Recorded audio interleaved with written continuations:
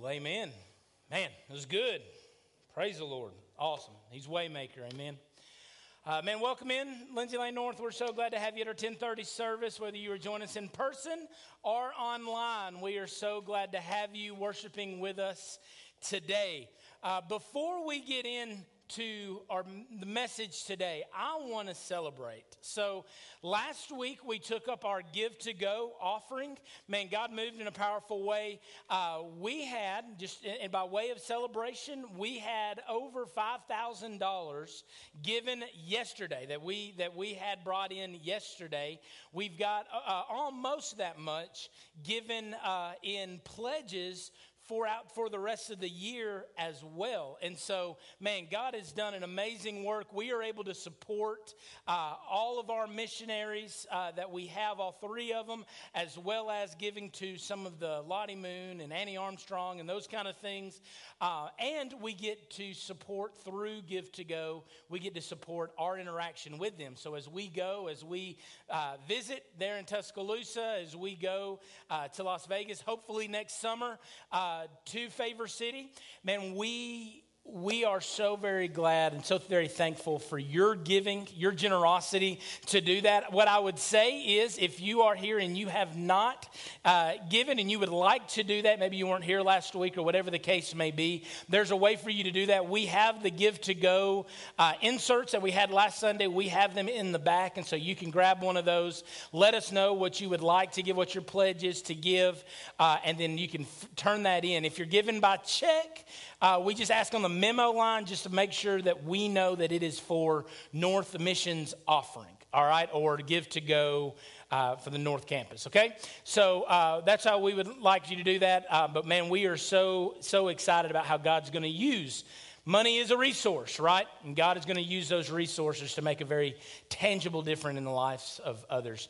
They had over 180, in case if you wanted to know, they had over 180 people at Favor City this past Sunday, had one salvation and one baptism. So, man, God's already doing a work. So we're excited to be a part of that and what's going on at the Oaks as well. If you don't follow them on Facebook or on Instagram or wherever, you need to make a point to do that. Man, that is something really encouraging stuff to be up to date on what's going on there. All right, but turning your Bibles to Ephesians chapter 4. Ephesians chapter 4, we are in the middle of our DNA series. This is who we are as a church. The foundations of Lindsay Lane North, what we're about. We want you to know so that we can move forward with clarity of mind, clarity of purpose as we make a difference in the world that we live in, okay? And so I believe it's important that we understand that. Last week we talked about our mission, right? We talked about it first because it's primary. We are here. Lindsay Lane North exists as a result of the mission of God and the mission and the vision that God has placed in the heart of your leadership. Myself and Brother Dusty and now Andy John at the main campus. That is why we as Lindsay Lane North exist here in Elkmont. And so our mission is why the church exists. Have you ever thought, if the point of your life was to receive Christ, the best place for you to die would be between the altar and your seat before you had a chance to screw it up, right?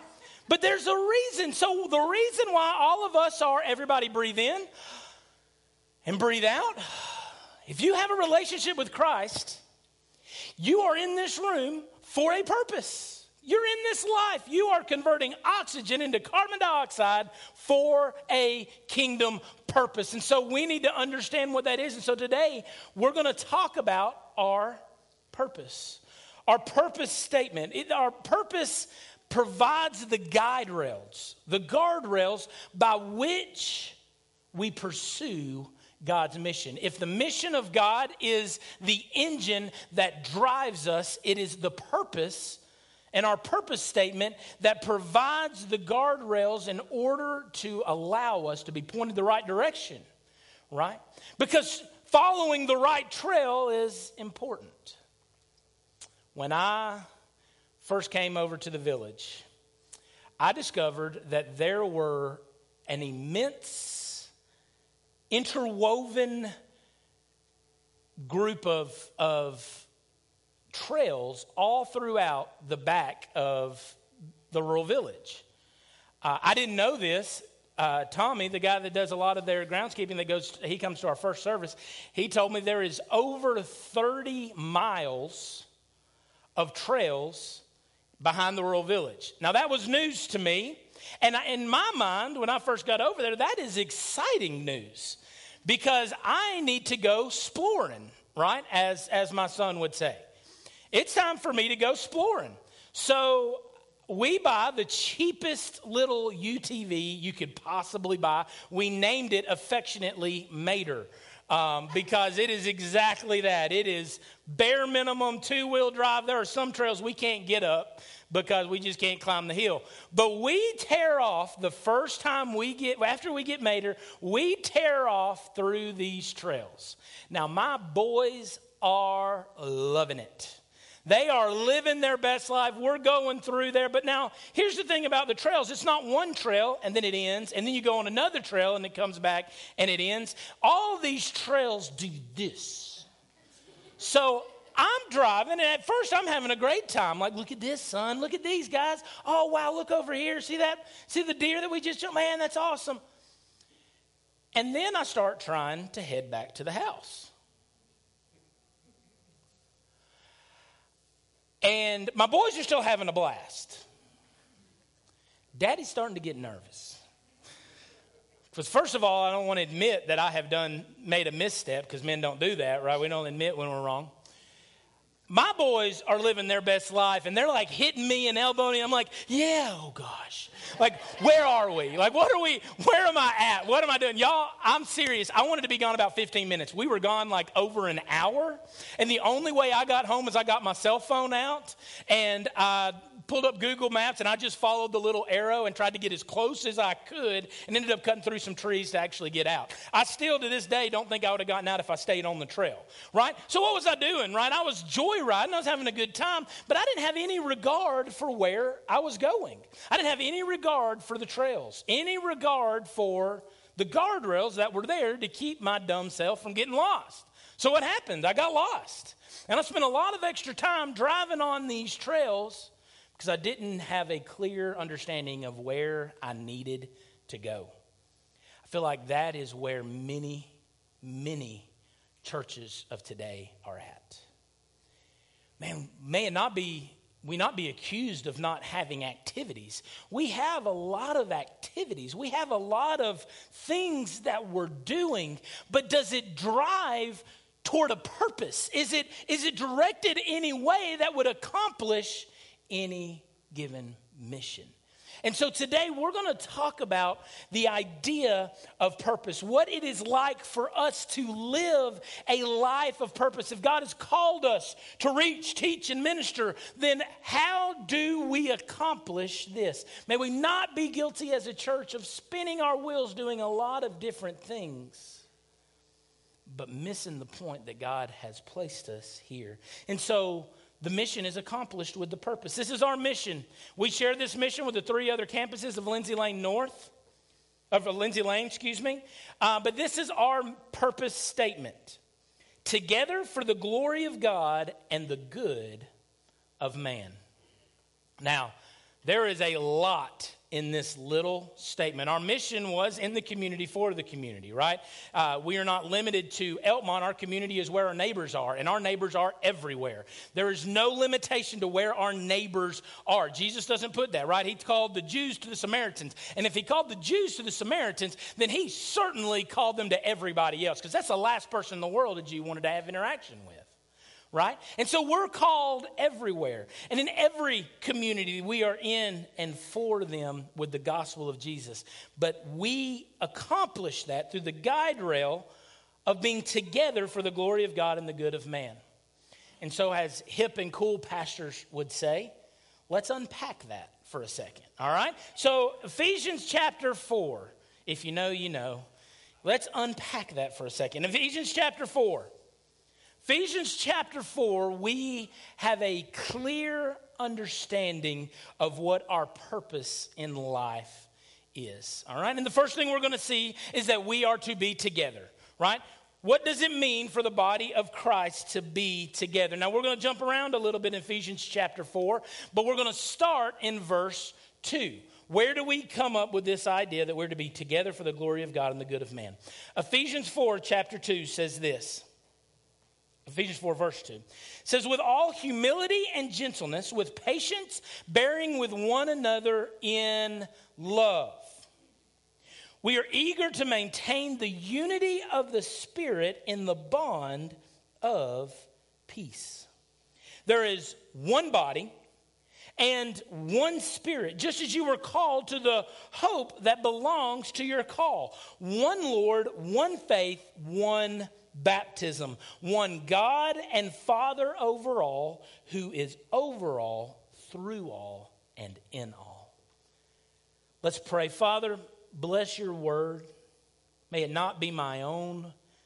God, may it be straight from you. May we understand, God, how we as a church, as we as individuals, can live together with one another to see your glory extended and to see the good of man accomplished. God, we love you and we thank you for your word. It's in your name we pray. Amen. Have you ever noticed when Paul teaches, when Paul is writing in his letters, he is definitely a pastor. He is definitely a preacher. How do I know that? When you begin to read Paul, he'll be driving at a point, and all of a sudden he'll chase a rabbit. If you study his work, it's what he does. And so Paul is driving at a point, but in the middle of the point that he's driving at in Ephesians chapter 4, he chases a rabbit. Now, I know that I don't personally chase rabbits in messages, but I've heard that pastors sometimes do that. So that's why I would say that he is definitely a preacher, right? I'm just kidding. I chase plenty. Matter of fact, I'm chasing a rabbit right now. So we're going to kill that rabbit and we're going to move forward, right? And so whenever he chases these rabbits, because what we see in this is Paul's heart for ministry. When you see when he goes off on a tangent, what we see is his heart. When I do it, I hope that you see my heart. And so Paul is talking about living a life worthy of the calling of Christ. And then for 4 verses, he goes on a tangent about togetherness, about unity. He tells them that they are to be eager to maintain the unity of the Spirit in the bond of peace. And that would have been enough. That's not where he stopped. Right? It's important enough that we understand that we are to live eager, but why do we live eager, right? And then he goes on verse after verse of talking about the oneness that we have in Christ. There is one body, one Spirit, just as you were called to one hope that belongs to your call. One Lord, one faith, one baptism, one God and Father of all. He goes on a tangent. I feel like as he was writing, or the scribe was writing, like the scribe was like slowing him down as he was preaching at this scribe, writing down this letter as he's writing to the church of Ephesus, because he has a passion to see the church united. But you also find in Paul something very unique about unity. This is the primary thing, the most discussed things about Paul in all of his letters is the idea of unity. He talks about it more in the sum total of his letters than any other subject. He talks about the unity of the church. There were a lot of disunified churches in that day. So he discusses unity often. But everywhere he discusses it with another very specific theme. You know what that is? We find it in verse 2. Humility. He almost never discusses unity in the body without first, or somewhere in the immediate context, talking about humility. Listen, I believe all of sin, I believe we see it in Scripture. All of sin has at its core pride. At its core, an insistence on our way over someone else's. An insistence over our preference rather than someone else's. And so we see ourselves, we are taught really in this country, right? In the American dream, we are taught to pursue our interest, our benefit over the benefit of others. Now, we don't say that out loud, but the way that we approach a corporate model and a corporate scheme is to do fight, claw, scratch, do whatever you've got to do to put yourself over that of others. Now, once you have reached the pinnacle, then you can start trying to serve, right? As if we will ever feel in our mind that we have reached that pinnacle. And so this is what the world is predicated on. But every time Paul discusses this idea of togetherness or unity in the body of Christ, he discusses it in the context of humility. Do you know what that means? That means for us to accomplish what God has for us, we have got to get over ourselves. We've got to get over our needs. We've got to get over what we want and what our preference would be. And we need to be about the needs of others. So let me ask you, when he asks, it says that we're to be eager to maintain the unity of the Spirit. What are you more eager for? Are you more eager for you to live a life of comfort, for you to live a life on your terms, or are you more willing to live a life of sacrifice for others? Is it more about living in peace with others or having your own needs met? Because you're only going to live one of two ways. You're going to live for your needs or you're going to live for someone else's. And we live in a world that we have to detox our brain from seeing ourselves first. This is the sin condition, but we are the ecclesia. We are the called out ones. We are the church, and we are to live separately. And in our unity, we speak a powerful testimony. How committed are you? As he says there, in all humility with gentleness and patience, bearing with one another. Do you know why he said that? Because some people you just have to bear with. That's legit. That's real talk. Some people you just are going to always have to bear with. They're going to respond differently. I've told Will this before. Ministry would be a breeze if everybody would just respond the way that I think they should to every situation.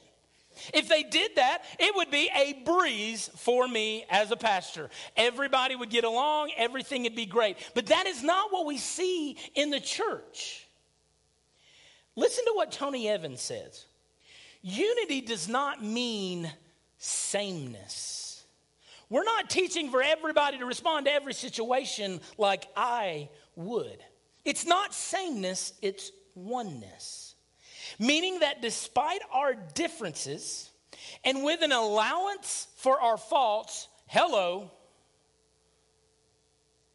may we always be a body of believers that can allow one another to be sinners instead of maintaining the superficial surface piety that all of us know we don't maintain on a day-to-day basis. But for an allowance for our faults, we are working toward a oneness of purpose. And so I put in your notes, unity can only happen when devotion to God's call surpasses differences between God's people. The beauty of God's people is when the world sees how different we are, just like the world is different, y'all. Everybody in the world, right? You are unique. You know, look at your thumbprint, right? You're the only one that's got that thumbprint. Your thumb body, all right? So encourage yourself with those words, all right? You're unique, and God doesn't desire. That's okay. Oh, thank you. Appreciate that. I'm a dad too, okay? So the dad jokes just flow. You're unique, and God's called you to use your unique giftings. And rather than seeing that as a detriment, what if we saw it as a compliment? What if we saw it as an opportunity for God to show how so different a people can be used together because the world is divided on everything. They're divided on everything. There's nothing big enough to unite under that the world has to offer. It's not big enough. It's not great enough. It's not powerful enough. But church, we have something that should unite us. We have been passed from death to life. And so what unites us is the second part of that phrase, the glory of God. All of us should exist for the glory of God and to see his glory shining through our lives to a lost and dying world. It's about his glory, not our own. We are taking the posture of servant, not of king, not of the shot caller for our life, but we are taking the posture of a servant and we are meeting the needs because his glory is greater than our own. Listen what it says, Ephesians 4, verse 1. All right, so back up a couple verses to verse 1. This provides the framework of everything that he speaks on about unity. This is why. Why can we be unified? I, therefore, a prisoner for the Lord, urge you to walk in a manner worthy of the calling to which you have been called. Why do we look past the faults of other people in the body of Christ? Why do we look past the differences? Because we have a calling. And this calling toward the glory of God is what our whole lives should be patterned after. I'm convinced if we grasp what God's glory is, then we can't help but pursue mission, to pursue discipleship, and to pursue unity on his terms. If we grasp that, if we grasp glory, we get it all. So what is the glory of God? Turn to Revelation chapter 1. Revelation chapter 1. We see how glory came to us. We see how God's glory was shown to us. In the Old Testament, the word that's used for glory is the Hebrew word kabod. And literally associated with the word is the idea of weight. It's why in the worship of God, oftentimes when the presence of God was in a place, filling a place, the people took a posture of falling. They took a posture on their knees or prostrate before the Lord. There was a weight to the presence of God that was so intense that it was a physical demand. The glory of God is here, and we must submit to that weight. It's an understanding of power and of strength. The New Testament uses a different word for glory, illuminating even more what this idea is. The word doxa is used in the Greek that literally is tied with it. You know, you've heard the word doxology, right? Praise Father, Son, and Holy Spirit. We are giving praise and worth and glory to God, right? That's the word doxa. It has associated with it the idea of brightness, an idea of great light. It is the doxa of God that would, when encountered on the road to Damascus, would cause the Apostle Paul, or Saul at the time, to fall off of his horse and go blind. It was the immense brightness and radiating holiness of God that would drive people where they couldn't look on it. It was too great, it was too powerful, it was too high. Listen to Revelation chapter 1, beginning in verse 5, toward the end of that verse. And from Jesus Christ, the faithful witness, the firstborn of the dead, the ruler of kings on earth, to him who loves us and has freed us from our sins by his blood. He made us a kingdom, priest to his God and Father. To him be the glory and dominion forever and ever. Amen. What we see here is how glory came to us. Glory came to us in the form of a virgin giving birth to a son, of God reaching down from eternity on high and invading time, space, history for us, who accomplished what we couldn't accomplish as the perfect God and man. He accomplished a sinless life. He died on a cross, taking a punishment for our sin that he did not deserve. He bore it upon himself, so that as Christ was raised, so too we shall be raised.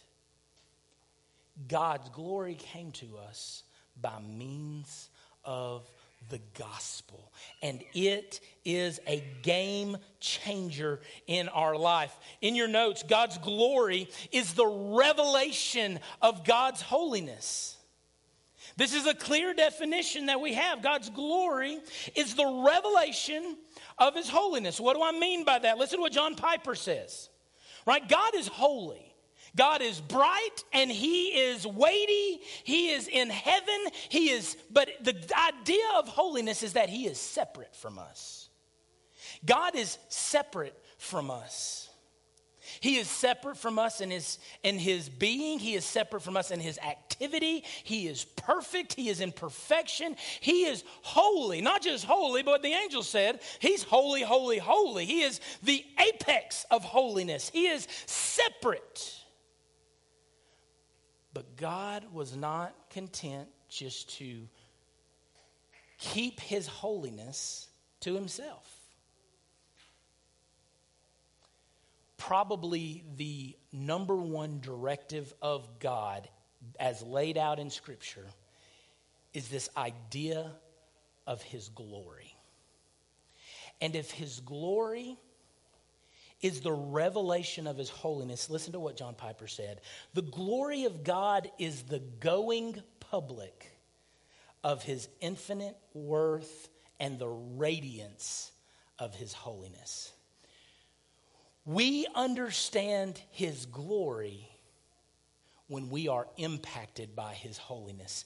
And so the idea of all of creation, we declare the glory of God, which is we as broken creation declaring the separateness and the greatness and the magnitude and the weight and the brightness of God in our broken little lives. Through broken creation, because God has intervened for us. When holiness meets creation, we see glory. We see God's glory. We see it in every characteristic of his life, and it radiates from us. It should radiate from us. Do you remember the story in the Old Testament about Moses? Remember when he had an encounter with God on Sinai? And what happened? When he came down the mountain, his face was literally aglow. It was glowing. It was radiating light. His face could not stop radiating the glory of God. He had experienced God's glory, the revelation of who God was to him. He had experienced it. And what did he do? Do we remember? He put a veil over it. He put a shroud over it because the people could not adequately take in the idea of God's glory. It was shrouded. The light had to be covered. And that became the theme of the Old Testament. That God's glory and holiness would be enjoyed by a few.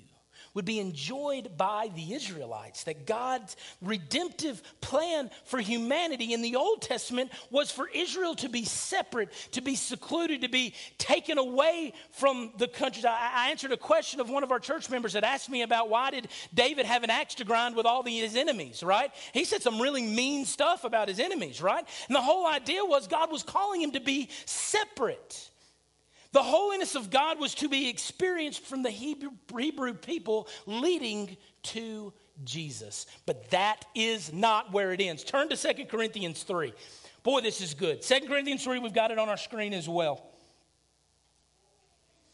When Jesus came, the veil was removed. The veil was removed. And we all, in verse 18, with unveiled face, beholding as in a glass, is what the King James Version, probably a more accurate translation, but beholding the glory of the Lord, we are transformed into the same image from one degree of glory to another. For this comes from the Lord, who is the Spirit. I brought this lamp. You may not even realize it was a lamp. Matter of fact, you might have been thinking, hey, what's under that janky tinfoil? What is he covering up? This lamp I brought from my house, covered with tinfoil twice now today. Covered it with tinfoil. When I stepped on this stage, I did something that none of you are probably aware of. I turned on this lamp. This lamp has been on the entire time that I've been preaching. But it's hidden in a shroud. It's covered. It's hidden from view. And so for my intents as being outside of the shroud, I don't see the radiating brightness of the light, even though power's being run to it, even though it is light, it is being lit in and of itself. I hope unless the light blew. Somebody made me really nervous about that between services. But this light has been on, but it's under a shroud. What Jesus did with his holiness through the person of Jesus Christ is he did away with the barrier between God and man. He did away with this separateness, and his holiness became revealed to us through the glory of the cross. He put to death sin. He defeated death. And in so doing, the veil has been taken away. We now, beholding God's radiating holiness resulting in glory given to God, have the opportunity as this lamp now for others to look at our lives as through glass and to see the transformation of our life. And the result is glory to God from them. Jesus said it this way: let your light so shine before men, they see your good works and they glorify your Father in heaven. We get to be about God's glory. This revelation, this going public of his holiness, he has given us a part to play in this. This is our purpose. This is the defining attribute of who God is. We get to radiate to others because the veil has been removed in Christ. But because God is good, yes, he's holy. Yes, he's separate and he's great. But because he is good, his glory results in our good. Because he's a good God. He's a good Father. Our good comes as a result of his glory. And so let's look finally at the good of man. Ephesians 4, 7 through 8. But grace was given to each one of us according to the measure of Christ's gift. God's grace was given, right? The veil has been removed. His grace has been given to us in the measure of Christ's gifts. Therefore, it says, when he ascended on high, he led a host of captives and he gave gifts to men. He gave gifts to man so that they could radiate his glory most effectively. Ephesians 4:11 through 12. Skip down a couple verses. And he gave the apostles, the prophets, the evangelists, the shepherds, and the teachers to equip the saints for the work of the ministry, for the building up of the body of Christ. You know the purpose of a light? It's to be seen. It's to be seen by others. This glory, the weight of the Old Testament glory, we see. But in the New Testament light, we are radiating the brightness of who God is. And when we do that, we see people restored to right relationship with him. We are where we need to be. And we see others where they need to be. God has given us gifts to use. Again, not sameness, oneness, not sameness. You can use your gift, I can use my gift, and we together can be more effective as the body of Christ, working efficiently and effectively to make a difference in the world, to bring good news to man. The good of man, our salvation. This is Christ in me, the hope of glory. And we get the opportunity not to have glory in and of ourselves, but for people as in a glass to see God's glory played out in our life. Living missionally, in your notes, living missionally means that in light of what God has done for us, we live in light of what we can do for others. So we serve. So we put ourselves out there in the community so that they can see we are for them. So that they can witness the glory of God radiating through our lives, and they can inquire and come into a right relationship with him. Man, does our life look like that? That's how we accomplish the mission. Together for the glory of God and the good of fellow man. Would you bow your head and close your eyes as we enter a time of invitation? If you're here today and maybe you've never had an encounter with this glorious God. Maybe you can't radiate his glory with an unveiled face as through a glass because you don't have his glory living within you. His goodness has pursued you. And you have the opportunity today to be in a right relationship with him, to experience his goodness, his holiness, to understand his glory in your life if you would simply respond in obedience to him. If there's never been a time where you have confessed your sins and your brokenness to God, and you have asked for him to fill you, asked for him to come in to invade your life and to be your Lord and Savior, you have the opportunity to do that today. If you're here and you don't have that relationship, I would invite you to come to experience this glory that we've been speaking of. And then when you do, to put it to use together with all the saints for the good of man. So if you're here and you don't have that relationship with Christ, don't leave this place without getting that right. I'm here at the front, and in a moment when I say amen, you have the opportunity to respond to this message today. If you desire to have a relationship with Christ, find this center aisle.